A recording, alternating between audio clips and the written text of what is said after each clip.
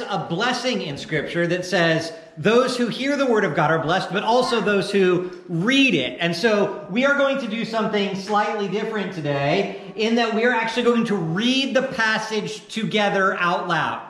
Because in the Old Testament, they would gather together as God's people and they would read the word of God out loud together. And in doing so, they would be an act of worship. And in doing so, it would join them together in what they were reading before God. And so that's what we're going to do today. It's different, I know. Hold on to your bonnets and your jerseys, but we are going to embrace this together. It's not a very long section of Scripture. It's Deuteronomy chapter 14, verses 1 and 2. Mind-blowing 2 verses. We can do this. Are you guys ready? Yeah. Okay, here we go. Are you ready? Yeah. All right. You are the sons of the Lord your God. You shall not cut yourselves or make any baldness on your foreheads for the dead. For you are a people holy to the Lord your God. And the Lord has chosen you to be a people for his treasured possession out of all the peoples who are on the face of the earth. Wow. I know, mind-blowing, right? I think that was the whole of it, right? We are talking about holiness today. Okay, we sang some songs that hinted at that, right? We are talking about holiness today. And these first 2 verses give us the idea that holiness begins with your identity, right? It says underneath there in the small print, God declared that you were his and that you were holy. We just read it out loud. And in case you forgot what it said, you are the sons of the Lord your God. I don't know if any of you are like me. If I read something out loud, I don't comprehend it. Is anybody else like that? So like in school when I was a kid and they would have us like take turns reading out of the science textbook or the geography book or whatever, they would call on me to read the section and I would have no idea afterwards what was just said out of my mouth, because the way I am wired is if I say it and I'm reading it, it does not comprehend to me. I can hear it from someone else, but if I read it out loud, I don't got a clue what just happened. So for those of you who are like me, let me repeat, you are sons and daughters of the Lord your God. He has chosen you to be a holy people, a treasured possession, okay? So that means you have been declared by God to be his, right? He chose you. Of all the people in the world, he said, you. That's really cool because everybody likes to be chosen. And then he said, not only do I choose you, but I declare you to be definitively holy. And when God speaks, no one can reverse it, right? So this is a really good thing. For us, this means our identity is that we belong to God and we are holy. Not we could be holy, not we might be holy, not we have to climb up the ladder of holiness, not we have to do so many things to become holy. But this verse right here in Deuteronomy is God saying, you are mine and you are holy. So we live in this world and an American Christian culture that says we need to try and be holy. We need to work at our holiness. We need to become more holy. But the reality is, in this scripture, God says, you are holy. And we need that to become part of how we understand ourselves. We already are holy in the eyes of God. He has declared us holy. He has made our very nature holy. And so if we can live in that mindset that God has declared us holy, that changes the way we live the rest of our life. That alters the way we view everything in Scripture. Not that it's this unobtainable thing to become holy, but that this is the identity I can live from. I can live from holiness because God has declared me to be holy. But then we start to wonder, what does it actually mean to be holy? Because it's a short 4-letter word, right? But it's a 4-letter word that scares us. Because sometimes we think being holy means being perfect, being flawless, being impeccable, never sinning, never thinking a nasty thought about anybody else, never lying, never stealing. What are the 10 Commandments, right? Never taking the Lord's name in vain, never worshiping idols, never committing adultery, never dishonoring your parents, all the things that are in the 10 Commandments, right? And we think, golly, how is it that God could declare me holy, and that's how he views me, and that's the identity he wants me to live from, while at the same time, I got some junk up in my life, and I am not perfect. So how do those two coexist? How does my identity declared by God as a holy person coexist with the fact that I'm not perfect, right? And this is where people struggle. They think, well, I'm not holy. If I can just change this in my life, then I will be holy. Or if I can just do this better, then I will be holy. But that's works-based faith, right? Where we try and become what God has already declared for us, what God has already done for us. So we need to understand holiness in a different kind of perspective. And holiness begins with your identity, understanding that you already are holy. But holiness is basically just reflecting the character and purpose of God.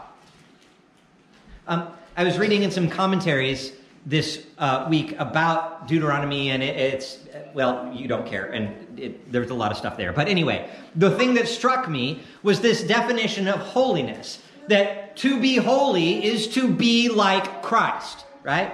And so when we talk about holiness in the life of a Christian, we talk about Christ-likeness. To be like Christ. And this is where sometimes we're like, but I can't be like Jesus because Jesus is Jesus. And I'm not Jesus and I struggle. To reflect the character and the purpose of God is what it means to be holy, to be like Christ. This is what Christ did, right? He is God, came to earth, wrapped himself in humanity, right? This is the incarnation, wrapped in flesh, incarnate. Jesus came to earth, wrapped up all that is God in human form, and he lived in human form on the face of the earth perfectly. He did everything perfect because we weren't going to do it perfect, so he did it perfect for us, and he hung out with people, and he hung out with sinners, and he hung out with religious leaders, and he did all kinds of things that people were like, you can't do that because that's not how God does things, and he's like, ha ha ha, I am God, and I am doing these things. And he threw everybody for a loop about what God was really like. And he came to earth and reflected for us, showed us in a tangible way, the character of God, which if you read through the Gospels, you begin to understand that the character of God is someone who is very much the character that goes to the places where religious people don't go. Right? The character of Jesus went to the prostitutes. The character of God went to the tax collectors. The character of God went among the lepers and touched them. This is stuff that, like, you didn't do if you were trying to be holy, right? But Jesus came to earth and said, let me reimagine for you what holiness actually is. Holiness is actually the love of God, the character of God, the passion of God, going to the people who actually need that really badly and hanging out with them and loving them and seeing the intrinsic value of them because they were created in God's image and declared to be holy. And so the character of God goes there and helps people understand who they are in Christ. And so you reflect the character of God, and then you reflect the purpose of God. The purpose of God, right? At its very base level definition, God is love.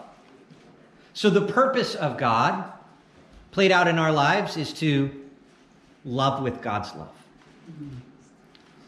So if we are to be holy and live from the identity that God has declared us, then we are to do exactly what Jesus did. We are to be Christ-like in our actions and our words and our motives. This is what it means to be holy. Does it mean we're never going to sin? No. We're going to sin. Then we ask Jesus for forgiveness. Praise the Lord, he died on the cross for our sins, and he has taken care of that problem for us, right? But we keep moving forward in the character and the purpose of God. This is what holiness is. To go where God would go, to love whom God would love, and to continually do that all the days of our life. Does that make sense? Holiness is to do and act like Christ. The 1990s bracelet, right? WWJD. What would Jesus do? So overused, right?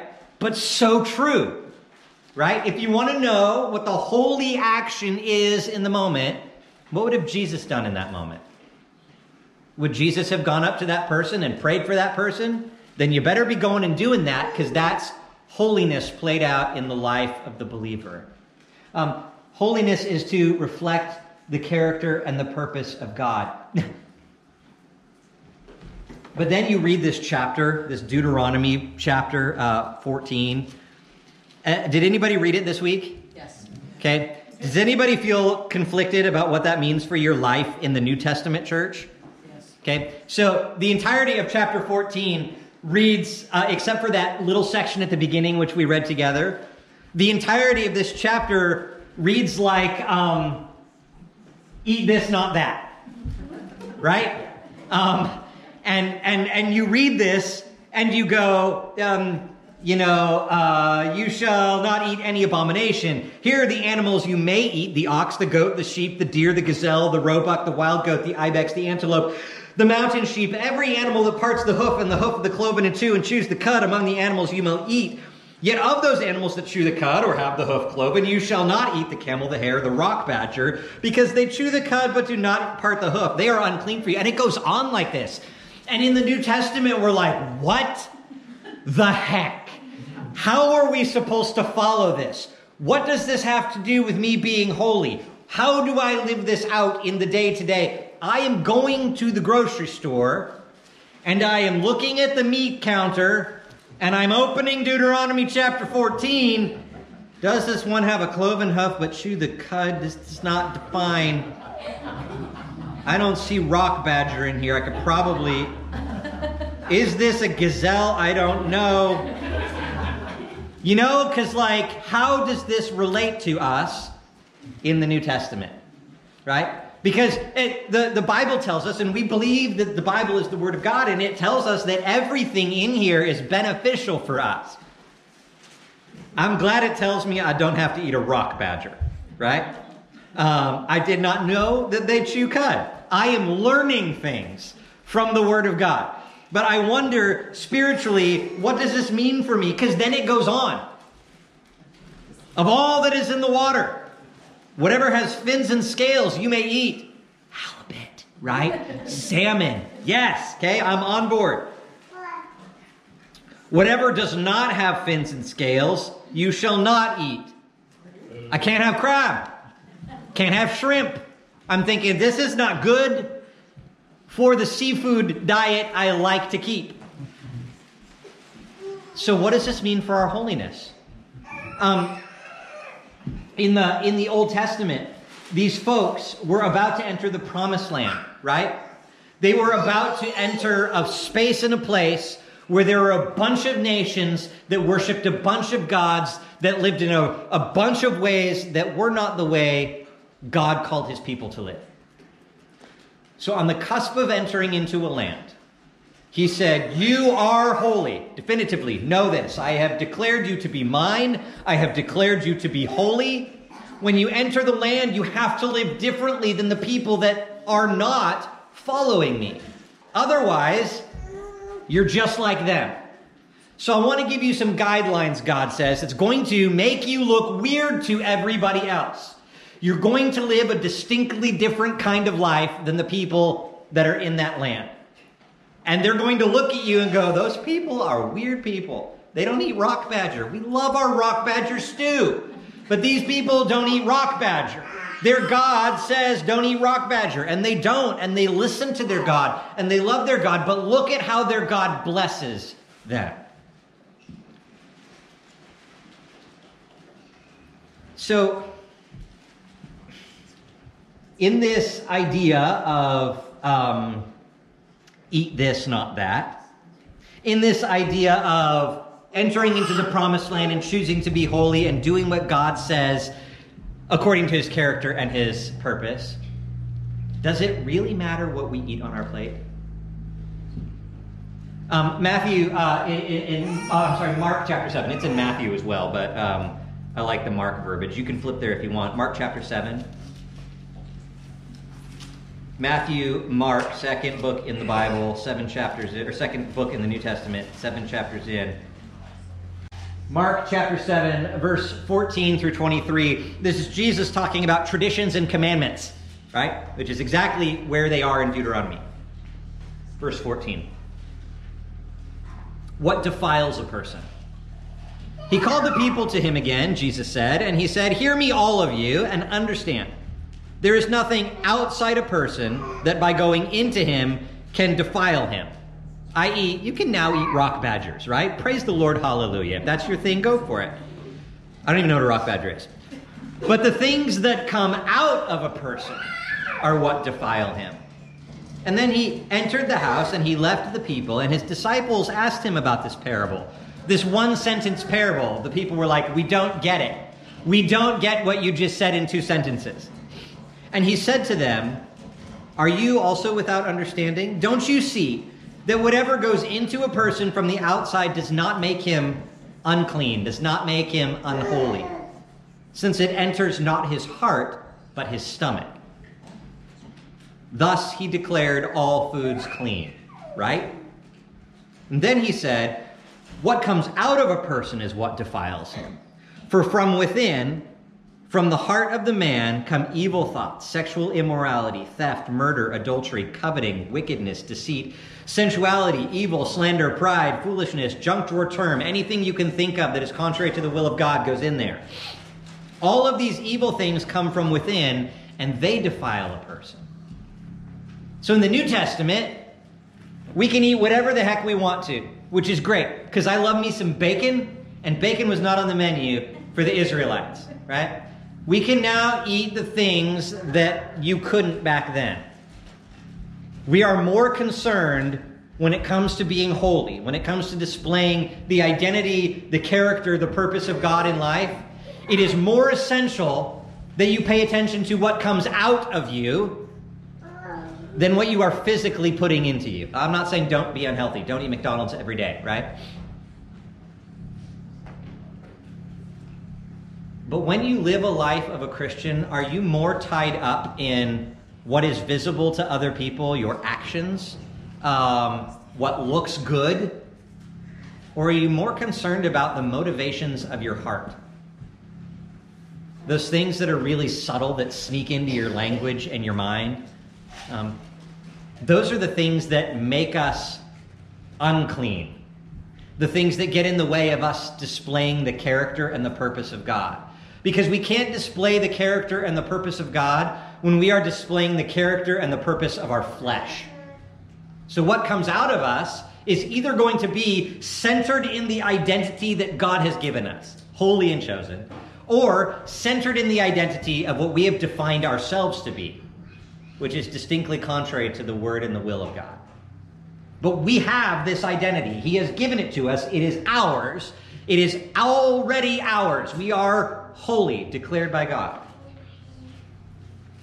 The verse continues that even though Israel had eat this, not that, this idea that in the promised land they had to continually choose to eat this, not that. We have the same economy in our life. We have to choose what we are consuming spiritually, because everything we consume spiritually will eventually come back out.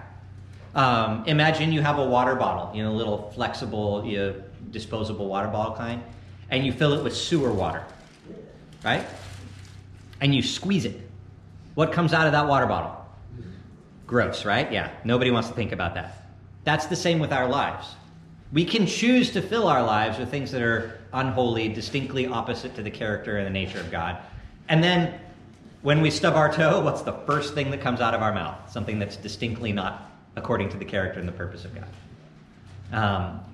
Or we can fill ourselves from what God says we are. Pure, clean, holy water that comes in from the life source, Jesus. Then when we are squeezed, what comes out? Pure, holy, clean goodness from the life source, Jesus, right? Okay. The last section in this scripture that talks about holiness, and it's weird because you might not think this has to do with holiness. You might not think this part has to do with holiness, but it talks about tithing in the Old Testament, right? Not just a New Testament thing, an Old Testament thing. And it's an interesting verse because it's in this idea of being holy before God. It's in the context of it. which tells us that one of the things that God values according to his character and his purpose is generosity. So if we are going to be a holy people, if we are going to live this identity that God has called us to live, then we are going to have to be generous, like God was generous. So here's the verses. We'll read these aloud. This is Deuteronomy 14:22-29. You guys ready? Okay. You shall tithe all the yield of your seed that comes from the field year by year. And before the Lord your God, in the place that he will choose to make his name dwell there, you shall eat the tithe of your grain, of your wine, and of your oil, and the firstborn of your herd and flock, that you may learn to fear the Lord your God always. And if the way is too long for you, so that you are not able to carry the tithe when the Lord your God blesses you, because the place is too far from you, which the Lord your God chooses to set his name there, then you shall turn it into money, and bind up the money in your hand, and go to the place that the Lord your God chooses, and spend the money for whatever you desire, oxen or sheep or wine or strong drink, whatever your appetite craves, and you shall eat there before the Lord, and rejoice with you and your whole household. And you shall not neglect the Levite who is within your towns, for he has no portion or inheritance with you. At the end of every 3 years, you shall bring out all the tithe of your produce in the same year, and lay it up within your towns. And the Levite, because he has no portion or inheritance with you, and the sojourner, the fatherless, the widow, who are within your towns, shall come and eat and be filled, that the Lord your God may bless you in all the work of your hands that you do. I think that was it. Yep. Did you ever consider that holiness, the character and the purpose of God displayed in your life, looks like celebration, joviality, and fun? Or did you always think that holiness looks something like this? You know, I can't do that. That's not holy. I must not read jokes. I can't laugh. Laugh isn't holy. Right? Sometimes I think we get the idea that holiness is serious and boring and hard, and people don't like it, and it's a burden, and we need to break free from that mindset, because according to Scripture, according to Jesus, holiness involves celebration, joviality, and fun. Taking the tithe, which is set apart and holy unto the Lord, and celebrating, rejoicing together, having fun. That literally, this passage that we read was about tithes. You would take your tithe and you would go to the place in the promised land where God ordained he would be worshipped. But he said, if I have blessed you so much that carrying the physical weight of your crops and animal tithe is too much for you because I'm such an awesome God, then I want you to sell it all, take the money in your hands, go to the place that I want you to worship me with all your friends and all your family, and throw a party in my name and celebrate the goodness of my name and enjoy life. Anybody of you think that that's what holiness might look like? That God says, I want you to party, and I want you to love people while you party, and I want you to rejoice in my name and have fun and laugh and celebrate. Sometimes I think we lose perspective. Like, sometimes I think we only focus on the boring parts of holiness. But God wants us to have fun in his kingdom. He has called us holy, and then he says, when I bless the socks off you, celebrate it. Have fun. Rejoice in that. Part of holiness is simply celebrating. Part of being holy is reflecting the character of God among people who don't yet know him. The character of God is celebration. Jesus went to a lot of parties in his day. If you read the New Testament, he was constantly getting in trouble for going to parties, because holy people don't go to parties. Holy people sit and study the scriptures all the time and never laugh and never joke and never have any fun. And that's boring. And that's not how God is. God, wrapped in flesh, came to earth, went to parties he wasn't invited to, and invited himself to a party that he decided someone else should throw. Zacchaeus, I think of that one. He sees the little short man in the tree, and he walks up to the little short man and he says, Zacchaeus, I'm going to go to your house and we're going to have a party. Imagine you're Zacchaeus. Was your house clean that morning? Did you think about that? Right? Do you have a laundry pile on your couch? Right? Are there dirty dishes in your kitchen? Right? All these kinds of things. And then Zacchaeus is like, oh my goodness, Jesus is coming to my house. The Lord is coming to my house to have a party. I need to go home and throw a party for Jesus. And I don't know at that point that Jesus or Zacchaeus cared about the laundry pile. Who cares?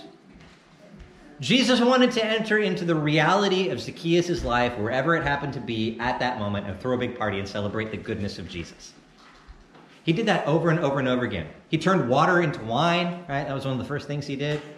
He was always at a party, always having fun, constantly getting in trouble because the Pharisees and the Sadducees were like, rabbis don't do this. This is not how rabbis do. I mean, rabbis don't have fun. Rabbis only talk in holy proverbs. And Jesus is like, that's not exactly the character of God. The character of God is someone who likes to build relationships with people, to have fun with people, to rejoice with people, to celebrate with people. It shouldn't say in Scripture, rejoice in the Lord, and again I say rejoice, if joy isn't part of the character of God and his people. So part of being holy is actually allowing ourselves to have fun in the Spirit, to embrace that aspect of the character of God. Now, another aspect that we read of holiness is, gotta press that button, is justice, generosity, and selflessness. This is part of holiness. This is part of your identity. This is God saying, you are my people, you are holy, I'm gonna bless the socks off you, right? And then you're gonna celebrate and have fun and laugh and enjoy. And in the process, you are not to forget the people that do not have. Like we read that. You're going to take your tithe, you're going to put it in the center, and everybody else with you. And there's going to be a mountain of corn and a pen of sheep and a bunch of chickens and whatever else is brought, the tithes of whatever. And the people who have need, the Levites, the sojourners, like we don't know the term sojourner in our culture. What we would say in our culture is refugee. Okay?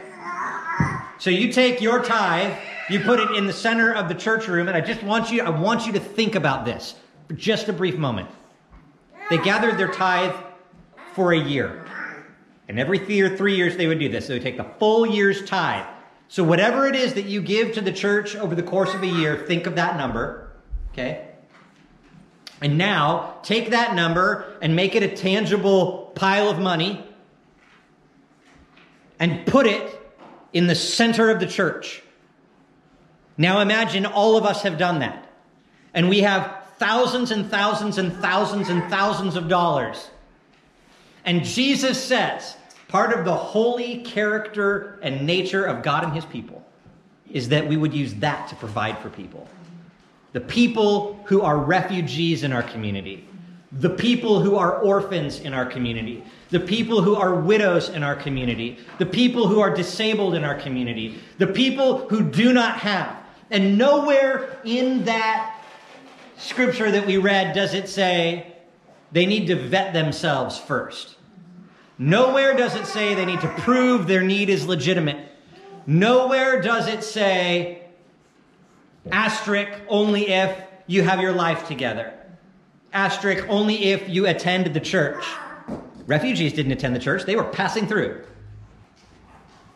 It said, take the tithe, put it down, let it go. It's not yours. It's Jesus's money. And let the people who have need take what they need. This is part of being holy. Recognizing that what we have in our hands needs to be open-handed. It belongs to Jesus. And when he says, set it down and let someone who have need take it, we are acting holy when we give away. It's a joyous thing to celebrate. It's a joyous thing to give away because we know that as God's people, we are his. He takes care of our needs. We don't need to worry. In fact, in a lot of ways, especially in the American church, we are more blessed than we realize. We just don't live like that. We shackle ourselves to all kinds of debts and experiences that really hinder our ability to live the holy life God has called us to.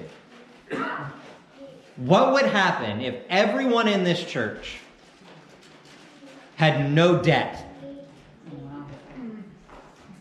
What could we corporately do for the glory of Jesus in Ketchikan? What kind of needs could we meet? What kind of ministries could we provide for the homeless, for the hungry, for the orphans, the widows, the refugees, right? What could we do if we were not shackled by debt? We are God's people, a holy treasured possession. So he takes care of us. We have to choose daily to live in that identity as a joyous, generous, justice-seeking, selfless kind of people. Because when Jesus walked the face of the earth, he came joyously, generously, selfishly, seeking justice.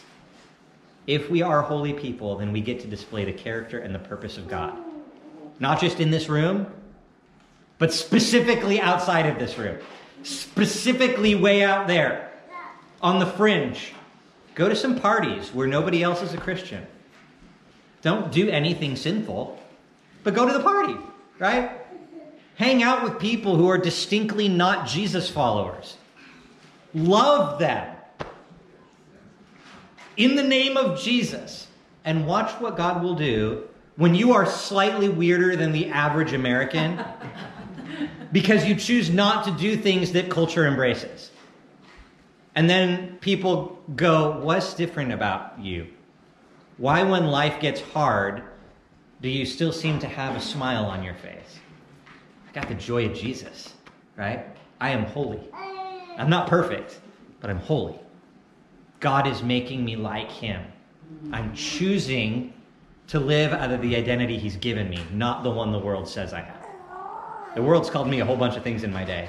And if I lived out of that, boy alive, I don't know that I'd get out of bed in the morning. But God says, I'm holy. God says I'm his.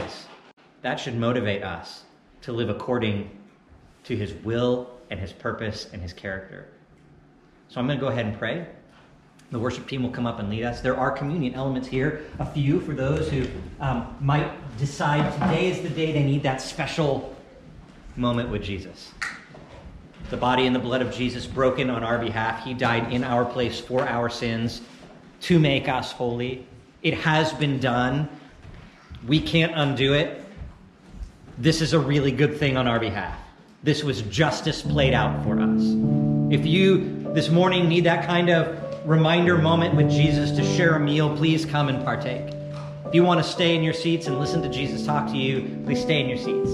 If you want to come and kneel and pray, you can do that. If you want to fall face down in the aisle, go ahead. If you want to stand with your arms up in the air and praise Jesus, do it. There are a multitude of ways to respond this morning. Just don't not respond, okay? Because God is here. He is real. He does love you. You are his. You are holy. He is making you more and more Christ-like day by day as we submit to his word. So let's live like holy people because we are holy people. Father, you've declared that we would be holy. And the minute you declared it, it became true. You are a God who is reliable and trustworthy, and everything you've ever said or promised to do, you have completed.